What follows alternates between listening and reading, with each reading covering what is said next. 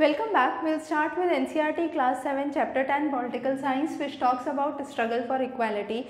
Now this chapter is a kind of summary for all the chapters that we have been doing so far, and the idea is to bring awareness about the inequalities that exist in the society, the discrimination that exists in the society. Now adults, as an adults, have the right to vote. They have more power over the ballot box, so they have kind of active participation they can be involved with, and therefore the recent thing that we need to focus on is the discrimination which is based either on religion, caste, sex or any other reasons for inequality.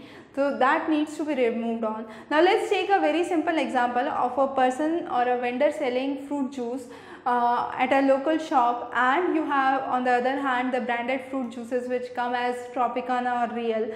So what happens there is that branded product has a big business house, and therefore they have lot of money that is being put up for branding and advertisement. However, the fruit juice seller sitting at that corner do not have that facilities, and therefore the amount of profit earned by the two varies greatly, and that shows the inequalities that exist in the society. Now this chapter focuses on one of the important case studies which talks about Tava Matsya Sangh. Matsya means fishery, and Tava is one of the important tributaries of Narmada river which flows through Madhya Pradesh. It joins Narmada, Tava river joins Narmada at Hoshangabad.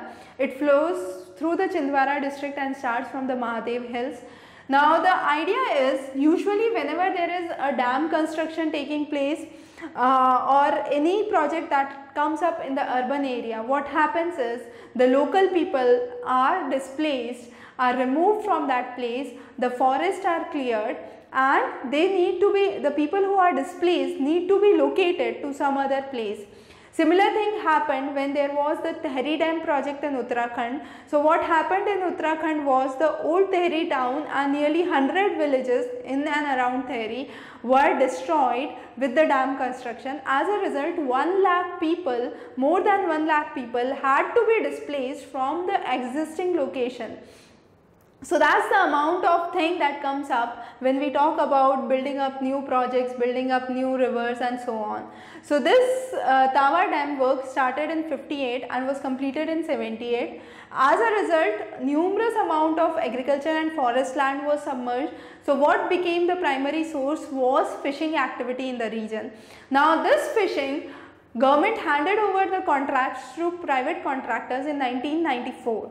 Now the people there revolted with chakka jams, rallies, public demonstrations and so on, stating that if these rights are given to the private contractors, the local people would suffer a great deal because they won't be given equal amount of pay. So what happened in 1996, as a result of public demonstrations, the government had to give the right of fishing to the people itself.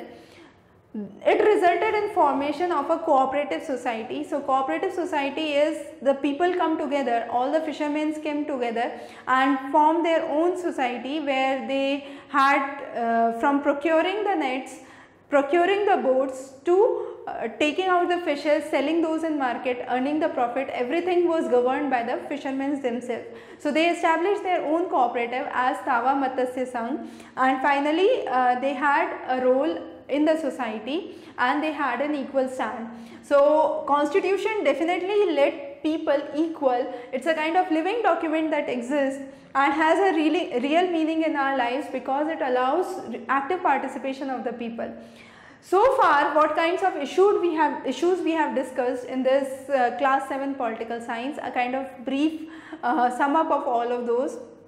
So in few of the lectures we talked about the privatization of health sector, its impact on the common man. Then we talked about the big business houses, how they invest a lot of money in branding, advertisement, and they exert their influence over media. Then we talked about the work that women does and the low value that is being given to the work, and that's not respected as it should be.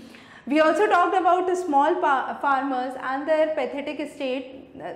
Despite the efforts they put in, they get very less amount of the hard work they are putting in.